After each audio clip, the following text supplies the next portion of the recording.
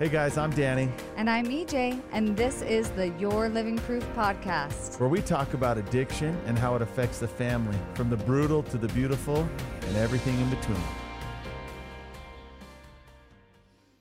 Hey everybody, welcome back to another episode of the Your Living Proof podcast. Hey guys. I'm It's here with the beautiful blonde woman known as Emily Jane. episode 68. We're both wearing black today. And Are we I s- actually feel like it's a reflection of how I feel right now because What? we saved the daylight, apparently. Did we save it? Oh yeah, Is we it just saved? we just had daylight savings time where we live. You turn the clocks. What this year? Oh no, this year you turn them forward a year or forward. No, it's fall an hour. back. It's fall back. Oh yeah, you fall back an hour. So basically, I'm feeling the gravity of the situation, which is Whatever. less sunlight makes EJ a dull girl. I don't Yeah, I think it's more the cold. It's both. Like it's not the time good. changed, so we have more darkness in the day, and also it's getting colder. Like when you're bringing your kids home from school and you're like, look at the sunset. It's not good, guys. No one needs to feel like this. Hey, we we're need to vote to change it. We're grateful that you joined us again and that you're part of this journey with us. We do. We genuinely appreciate it. So we're just grateful also that our life has calmed down a little bit. I know everybody goes through ebbs and flows in their life, but ours finally calmed down. Like Yes. football ended, and then all cheers. Football mom or a cheer mom. Yep. Cheer just ended. So our life's now becoming a little bit calmer. Yeah, it does. That does feel nice. We have regained sanity. I don't feel like such an Uber driver these days. You know, I'm also having this crazy thing happen. Like, I feel like I was a cool kid. Like, I feel like I was pretty hip, cool kid. The fact that you just said you were hip is I know, but my boys are constantly, they're like spotlighting me for, what do they call it? Oh, they say that I don't have any riz. zero riz. That's the thing. But what's happening is I'm learning that lingo and jargon just changes, and it does. it's an indicator of your age and your generation. Yes. I'm not mad about the fact that I don't use the word riz. I know. I think it's cool. I'm fine. But my son did on the way to school today. I let him choose the music and listen, and he turned on one of Notorious B.I.G. Biggie Smalls' like most popular songs. He's like, "Dad, have you ever heard this?" Oh my gosh. I was like, "Listen, boy, you don't even know." He's like, "You don't know who this is, boy." But it is. It's terrible when you get to that point where your kids like start treating you like that lame parent. Yeah, I'm like, you guys, They have no idea. They have no idea. Okay, well, let's get into it. This episode, so if you listen to our last episode, we planned on getting through a lot more information, and we didn't quite get through it because it was so much. What was it? It was the recovery roadmap. I know what it was. I was just testing you. But if you didn't listen to that episode, listen to it because truly, I think this is something that everybody struggles with. And that is, if you love an addict, you typically think all I need to do is get them into rehab and then they will be fixed. And what we're presenting in last week's episode and this week's episode is the complete opposite of that, which is that is the starting line. And so we're going through that whole journey and what that looks like and what it means, what that type of support looks like for you. Yeah, there's lots of different phases. I mean, last time we talked about some of the aspects, which are going to be like residential treatment, which is called RTC. There's detox, there's intensive outpatient, there's the segue into aftercare, general outpatient, and kind of what those steps look like is along with what your role is during those times. Right. And it's like a foreign And language. it makes me mad. Like, why isn't this just known for people out there? Well, it's not. There's so many reasons. We could have a whole episode on why this knowledge and information isn't out there. Right. There's the business side of it. There's the society standards and the collapse of family that is involved. But goodness gracious, we hope to help you understand what this roadmap looks like. Yes. Right. And also, just if you're new, welcome. We're so glad you're here. This entire podcast is for anyone that loves an addict. So if you happen to have someone in your family or it's just someone that you love that is struggling with addiction, you just found your people. We are it, and we cover everything that you are going to need to know to make it through this journey. Well, we have a program. It's it's a beautiful process. And let me just tell you, like, real quickly, what happens with people in the program is they learn how to more effectively intervene with their loved one. Like, how do we change this situation? Like, how do we get them the help they need? And then regardless of whether or not their loved one cooperates, they learn to start understanding the situation for what it is, what their loved one's facing, how it's affected them, and they become healthier. Not only does it like benefit them and their relationship with their spouse and other kids or whatever it is, but they become more effective at helping this person that so badly needs their help, but simultaneously is blaming them for all of this, right? Yes. Beating them up. Yes. And I just want to say, you have no idea. I'm going to go off on a little tangent for a second, but inside of this program are these different communities of people, and they get to meet weekly on a support call with Danny. And every once in a while, I have the opportunity to hear those calls, and they are some of the most powerful gatherings I can imagine there are digitally. It's pretty amazing. There's people from all over the country that all come together to discuss like really, really heavy things that they're struggling with and working through. And I don't know, today it just hit me so hard that Danny, he's my husband, so I have a deep love for him, but because of his struggle and what he went through over 16 years ago, he is able to facilitate these groups and help these people process through things in a way that is transformative. It truly is. And I was listening to a podcast like last week, and this quote was read, and it actually reminded me of you. And I actually never told you this, so this is like something. This is exciting. Yeah, you're hearing for the first time right here. But it was a Winston Churchill quote, and it is, "You are one of the noblest of God's creations. His intent." Oh, nope, this isn't it. Sorry, I'm going to find it. Hold on. It is. She's just teasing me now. See that? No, I'm going to find it. That's the tease. Women are so good at that. It's your finest hour. Okay, but that was another really good quote. Well, when you find this. Okay, here it is. It is. "To each there comes in their lifetime a special moment when they are figuratively tapped on the shoulder and offered the chance to do a very special thing, unique to them and fitted to their talents. What a tragedy if that moment finds them unprepared or unqualified for that which could have been their finest hour." And that's Winston Churchill. And I just want to say, Danny got tapped on the shoulder, and what he is doing right now is what he was called to do. And it is more than a special thing. It is a transformational thing. And I got to hear husbands and wives weeping as they worked through some of the hardest things that you possibly can as a parent on this phone call today with Danny. And, there were 13 couples on this call, and it was just so powerful. And I just want to say thank you for when you got that tap on the shoulder, even though you weren't ready for it, you went for it. All right, let's stop talking about me. I don't like the compliments. Okay. I did when I was little, but thank you. Okay. And you know what? It's a perfect segue into today's topic, because we are going to cover the things that we rushed through in the last one about the recovery roadmap. But I also want to introduce today's topic, which is understanding the difference between sobriety and recovery. Yes. Okay. Huge. I wrote a few things down because I tend to go off on a tangent. So although often used interchangeably, getting sober isn't the same as being in recovery. When we think of sobriety, we immediately think of what? Like the abstinence of what? The drug. Your poison, right? Yeah. I call it poison. It's the substance that you've been consuming. Recovery, however, is much more than physical sobriety. It's about the mental and emotional healing.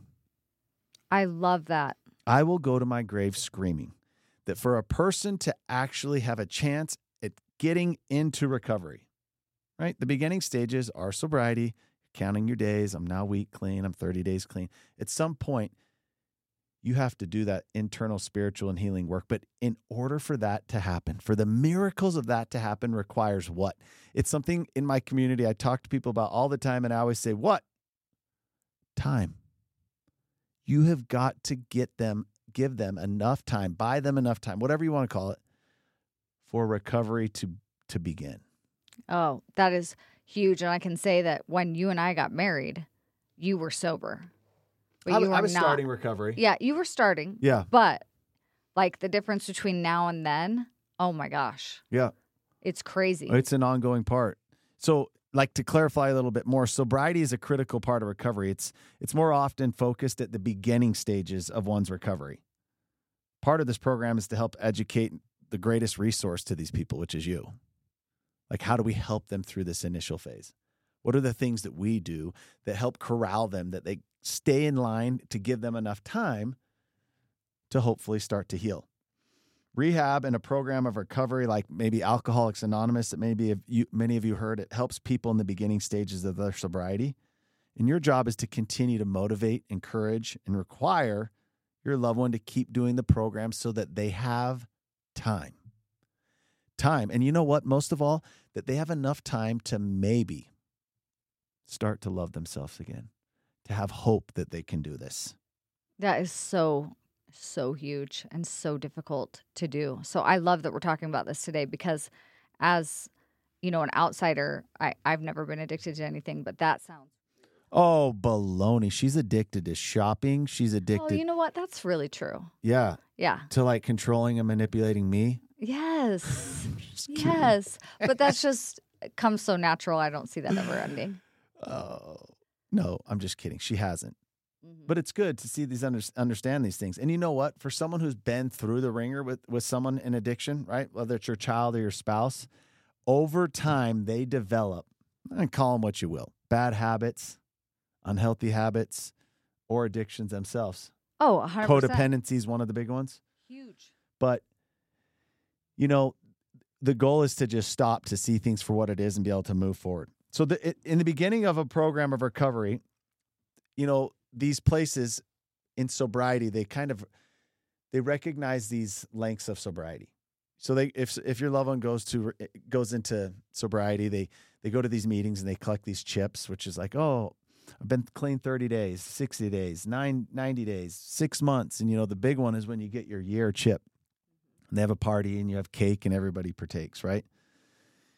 It is a critical part of one's journey. These little baby steps they're taking, recognizing the monumental accomplishment of getting to 30 days, 60 days. And a lot of the world kind of looks at it like, well, you better. Yeah. But let's just come to terms with the fact that there are, and I have some statistics in a minute. You know what? Let's get into these. Yeah. Okay. Why do so many people fail at recovery? Okay, I'll go back to what I was just talking about. But I pulled some numbers. If you just go search this now, this is off like, I think the U.S. Health Department. Yeah, so these are site. U.S. only numbers. They're always 2 years behind. Every time you look up statistics surrounding mental health, whether it's suicide, mental health, depression, anxiety, anything, or addictions, they're always 2 years behind. I don't know why. 46 million people aged 12 and older meet the criteria for having what is considered an addiction, a substance abuse disorder. 16% of the population. Yeah. That's hefty. And they break it out. 30% of those are classified as alcohol, and 25 million of those are people with drug disorder. Here is why those statistics are they're baloney. For these statistics to count, and that's a lot of people. Yeah, 16% of the population are known. What does that mean? What does known mean? Well, known must mean they went to the hospital for it. It's been documented. It's been reported. For the hospital or in a police report. Or maybe like a doctor, I guess. Suicide call or attempt or doctor. It had to have been documented. But where do most addictions, for the majority of the time, where do they reside? Behind closed doors. In the darkness. And no one knows. So if we're talking about the people with known addictions being almost 20% of the population, can you imagine what the situation really is? That's here's a mind-blowing thing. In 2021, when they did these reports, again, they're always 2 years behind at least, 94% of the people who had a substance use disorder did not receive any treatment. Nearly all people with a substance use disorder who did not get treatment at a specific facility didn't think they had a problem. Well, let me break it to you, folks. None of them do. Even if you're a homeless heroin addict on the streets and someone comes up to talk to you, you don't have a problem. They're the problem. The world's a problem. This community's the problem. Society's the problem. Addiction requires blame to survive. That right there is... That's the motive behind all of this. I'm tired of that being the case. Yes. And I wish there was one solution that helped everybody, right? But I do know for those people out there who have a family, right? We all have our problems, but a family that wants to help, has the means to help, who has a family, right? Like, we believe in God. We're good people. We're trying our hardest. Those people have the power to help their loved one, but they don't have the tools.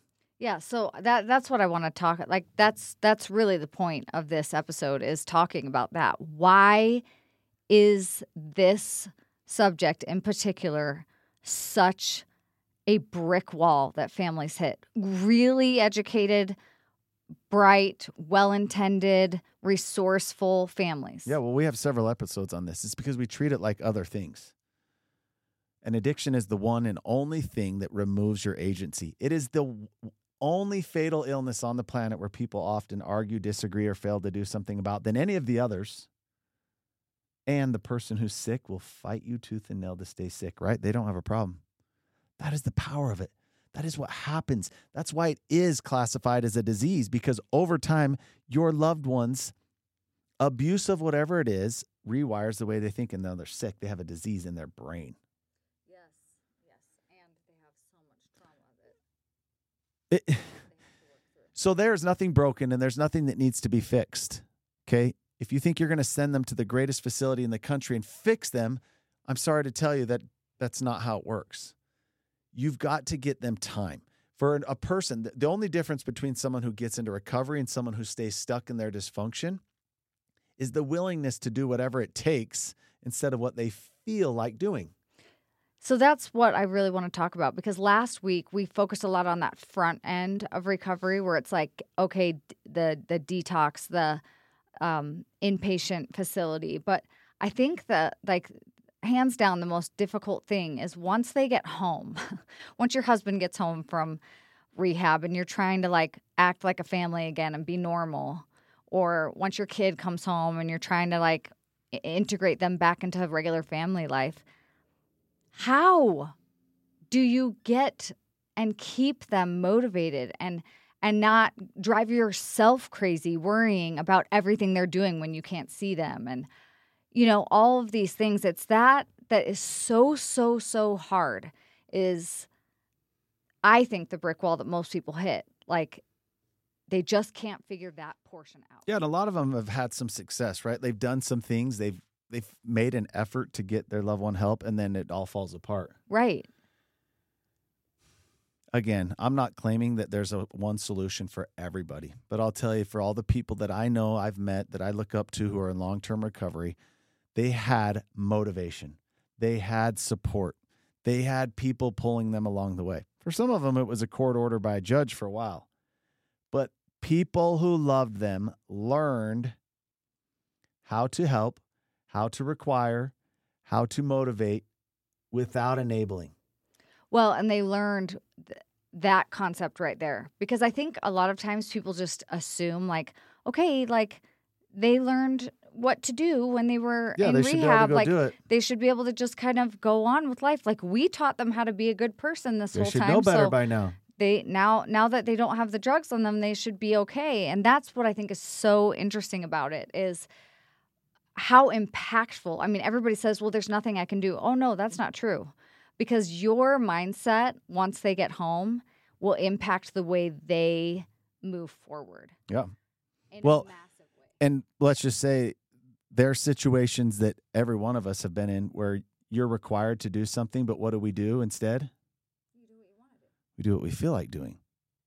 Right? Isn't there examples that we all could possibly have of that? Yeah. I mean, and that's the thing that I say this to my kids a lot, and it is, growth looks like work. Like, if you want something, that's great. It's it's cool that you found something that you want to be good at or that you want to improve on or whatever it is. But if you truly want that, your road to that is work. It's not thinking about it. It's not talking about it. It's not even writing it down. It's working at it every single day. Growth, it just looks like work. And I heard this. Okay, guys, I turned into a football mom. I'm not a football fan. Well, now I am. Our son had that effect on her. But She hated football. Our son became like a football rock star, and Danny is the head coach of his team, and I became this total football fanatic now. She still doesn't know half the rules, though. I don't know anything, but it's fine. I cheer for the right teams, okay? That's all that matters. And I went to BYU, and so I know they're terrible at football, and I don't really care about that. So now, they've been great before. But back in the day when Lavelle Edwards was in charge of things, he had this awesome quote that I found that I was reading this to my boys. And it is, it says, former BYU football coach Lavelle Edwards used to say that in sports, people often talk about the will to win. But even more important than the will to win, he said, is the will to prepare. Many players hope to win or want to win, but it is those that do the work and make the sacrifices to train and practice hour after hour and day after day who do become the winners. And that's easy to say to somebody who's when you're like trying to cheer someone on, but that truly is the mindset that you need to give. It's like a gift you give to that person that you love so much, is that mindset. Like, you know what? You can want to be sober, you can want to recover, but if you truly, truly want to make that transition from sobriety to recovery, that looks like work. That looks like every day doing what's required instead of what you feel like doing. That's what it is. It is. I could go off on a tangent because that's the difference. And when we go back, if we circle back to what the topic is, the difference between recovery and sobriety is huge. Nowadays, our society standards have collapsed. We talked about this in the last episode a tiny bit, but there's a lot of people who are no longer using meth or fentanyl or no longer consuming alcohol who are now dealing with life rather than going through, like you said, preparing and doing the work. They just found something else to kind of take its place. There's even facilities that now market themselves who do these extensive ketamine treatments. There's every vape store on the corner through our country that you can go to now also advertises kratom, right? Which is this drug that's legal. It's like it's from a leaf, right? Like It's from a plant. But what people don't know is if you take 2 or 3 times the recommended dose, you just get the similar effects of heroin. Adderall is abused at high levels. Marijuana medical cards are handed out like candy. So there's a lot of people who claim to be in sobriety that are still using some of these mind-altering substances. Now, I will be the first one to tell you, and I don't want to go out too far off on a tangent. MAT, M-A-T, stands for medical assisted treatment, is and always will be part of someone's journey in the beginning. Yes. But we're talking about different things, right? Like anxiety medications, antidepressants, maybe some sleep aid medications to help a person in these beginning stages that are so difficult. But why are so many people deviating off into these things where they're still consuming some sort of chemical solution for a spiritual or emotional wound? Is because no one's holding them accountable. No one. Someone or something has to hold their hand. And you know what? It's not fair. There's too many people that their loved one, a month, 2, 3 months into this, they look at them and guess what? They actually smell like themselves again. They look like themselves. There's a light in their eye again. And you think, oh, good. You're back. No, they've just begun this journey, right? They have so much work to do to rewire these unhealthy habits they've had, to rewire the way their brain's been wired because of these poisons. It's going to take time and a lot of work. So you need to put forth the effort with them. And I know that a lot of people push back on that and don't think it's fair. And unfortunately, I know that, you know what, we shared those statistics. What was it? 16% of the population? Yeah. It was like 46 million people, again, that are known. So that number's hogwash. they don't have anyone to hold them accountable. And that is why the percentage of people who fail is so high. Yes. So I know it's the last thing you want to be doing. I don't care if it's your spouse, your child, how old they are, where you're sitting there going, I'm tired of this. This is ridiculous. Like, they just need to knock it off. They just need to keep doing this by themselves. Yeah. They'll run out of motivation. That's the truth. They will. I mean, think about anybody who's ever been on a successful weight loss journey. They hire a coach. They have somebody that's keeping them accountable every step of the way, because you lose your motivation halfway through. You want to quit. You want to just do what's more comfortable, what you feel like doing. And that's why it's such a massive piece of the puzzle for those who are trying to recover is the people that are around them. Those people have to know how to motivate them, how to hold them accountable, how to help them move forward every little step. And you know what? It is frustrating because you see them and you're like, their potential to be at the top of the stairs and they're not there. They're 2 steps up, and it's frustrating. And then maybe they take 1 step back and you're like, dang it. But guess what? It's okay. Yeah, and you got to learn how to put your arm around them, but also make them put a little pressure on there so they can have some discomfort and they can heal and grow. Exactly. And that is actually exactly what we teach in our process and our program is how to specifically do that, what it looks like. Yeah. You know what the process turns into? It turns into the rudder, like on a boat. These families that are in our program, they're amazing people, but this program's like the rudder. So every time, it's steering them in the right way and it keeps them on course. That's what it does to make the right decisions. Well, and if you're in the boat, the waves are still rocking you. I mean, you're not to calm waters yet. You're not. That's why the rudder is Here's so critical. 2 real cool examples. Like, there's a woman in the program. Her husband actually is like, he went to treatment. He's now doing his intensive outpatient and got to the point where he was just done. Like, he was exhausted. He's working, he's going to his groups, he's doing all these things. He's kind of getting burned out of it. Natural feeling. Yeah. So instead of feeling threatened or nervous and paralyzed, this woman simply puts her heels in the ground because of all the work she's done, everything she's learned, and just requires that he goes back. It's kind of silly, right? Like a grown man, this big man, and you're just like telling him what he has to do. But when she learned how to effectively do that the right way, what did he do? Disgruntled or not, murmuring or not, he went right back and kept doing it. And what you're trying to do is buy them time. So this is one of the biggest lies about addiction, is that they can do this on their own or someone is going to fix the problem. The reality is there's a lot of places out there that are going to help them get a start, that are going to stop the bleeding. They're going to get them stable, but they still need time to heal. You've got to keep them accountable. You've got to learn how to do that. You've got to learn how to do that effectively, not out of fear or threat or any desperation, but how to effectively do that. And guess what? I know it's not fair, but when you do this, you grow and learn so much that so many people in this program, years down the road, guess what they say? How ironic that all my personal growth and everything we've learned to do as a family better, we learned through so-and-so's drug addiction of all things. Or alcoholism of all things. It's kind of funny that it's this thing, this terrible thing that transforms them. It's almost like because it forces them to start doing all this work, to start learning how to do things differently, to ask for help, to get the tools they need to actually change. It's a powerful process. So powerful. I love that so much. You want to wrap it up with what you usually do and I just stare at you? Okay, yes, sweet. I'm going to wrap it up with the only thing that we could possibly wrap this up with, which is the Serenity Prayer for families.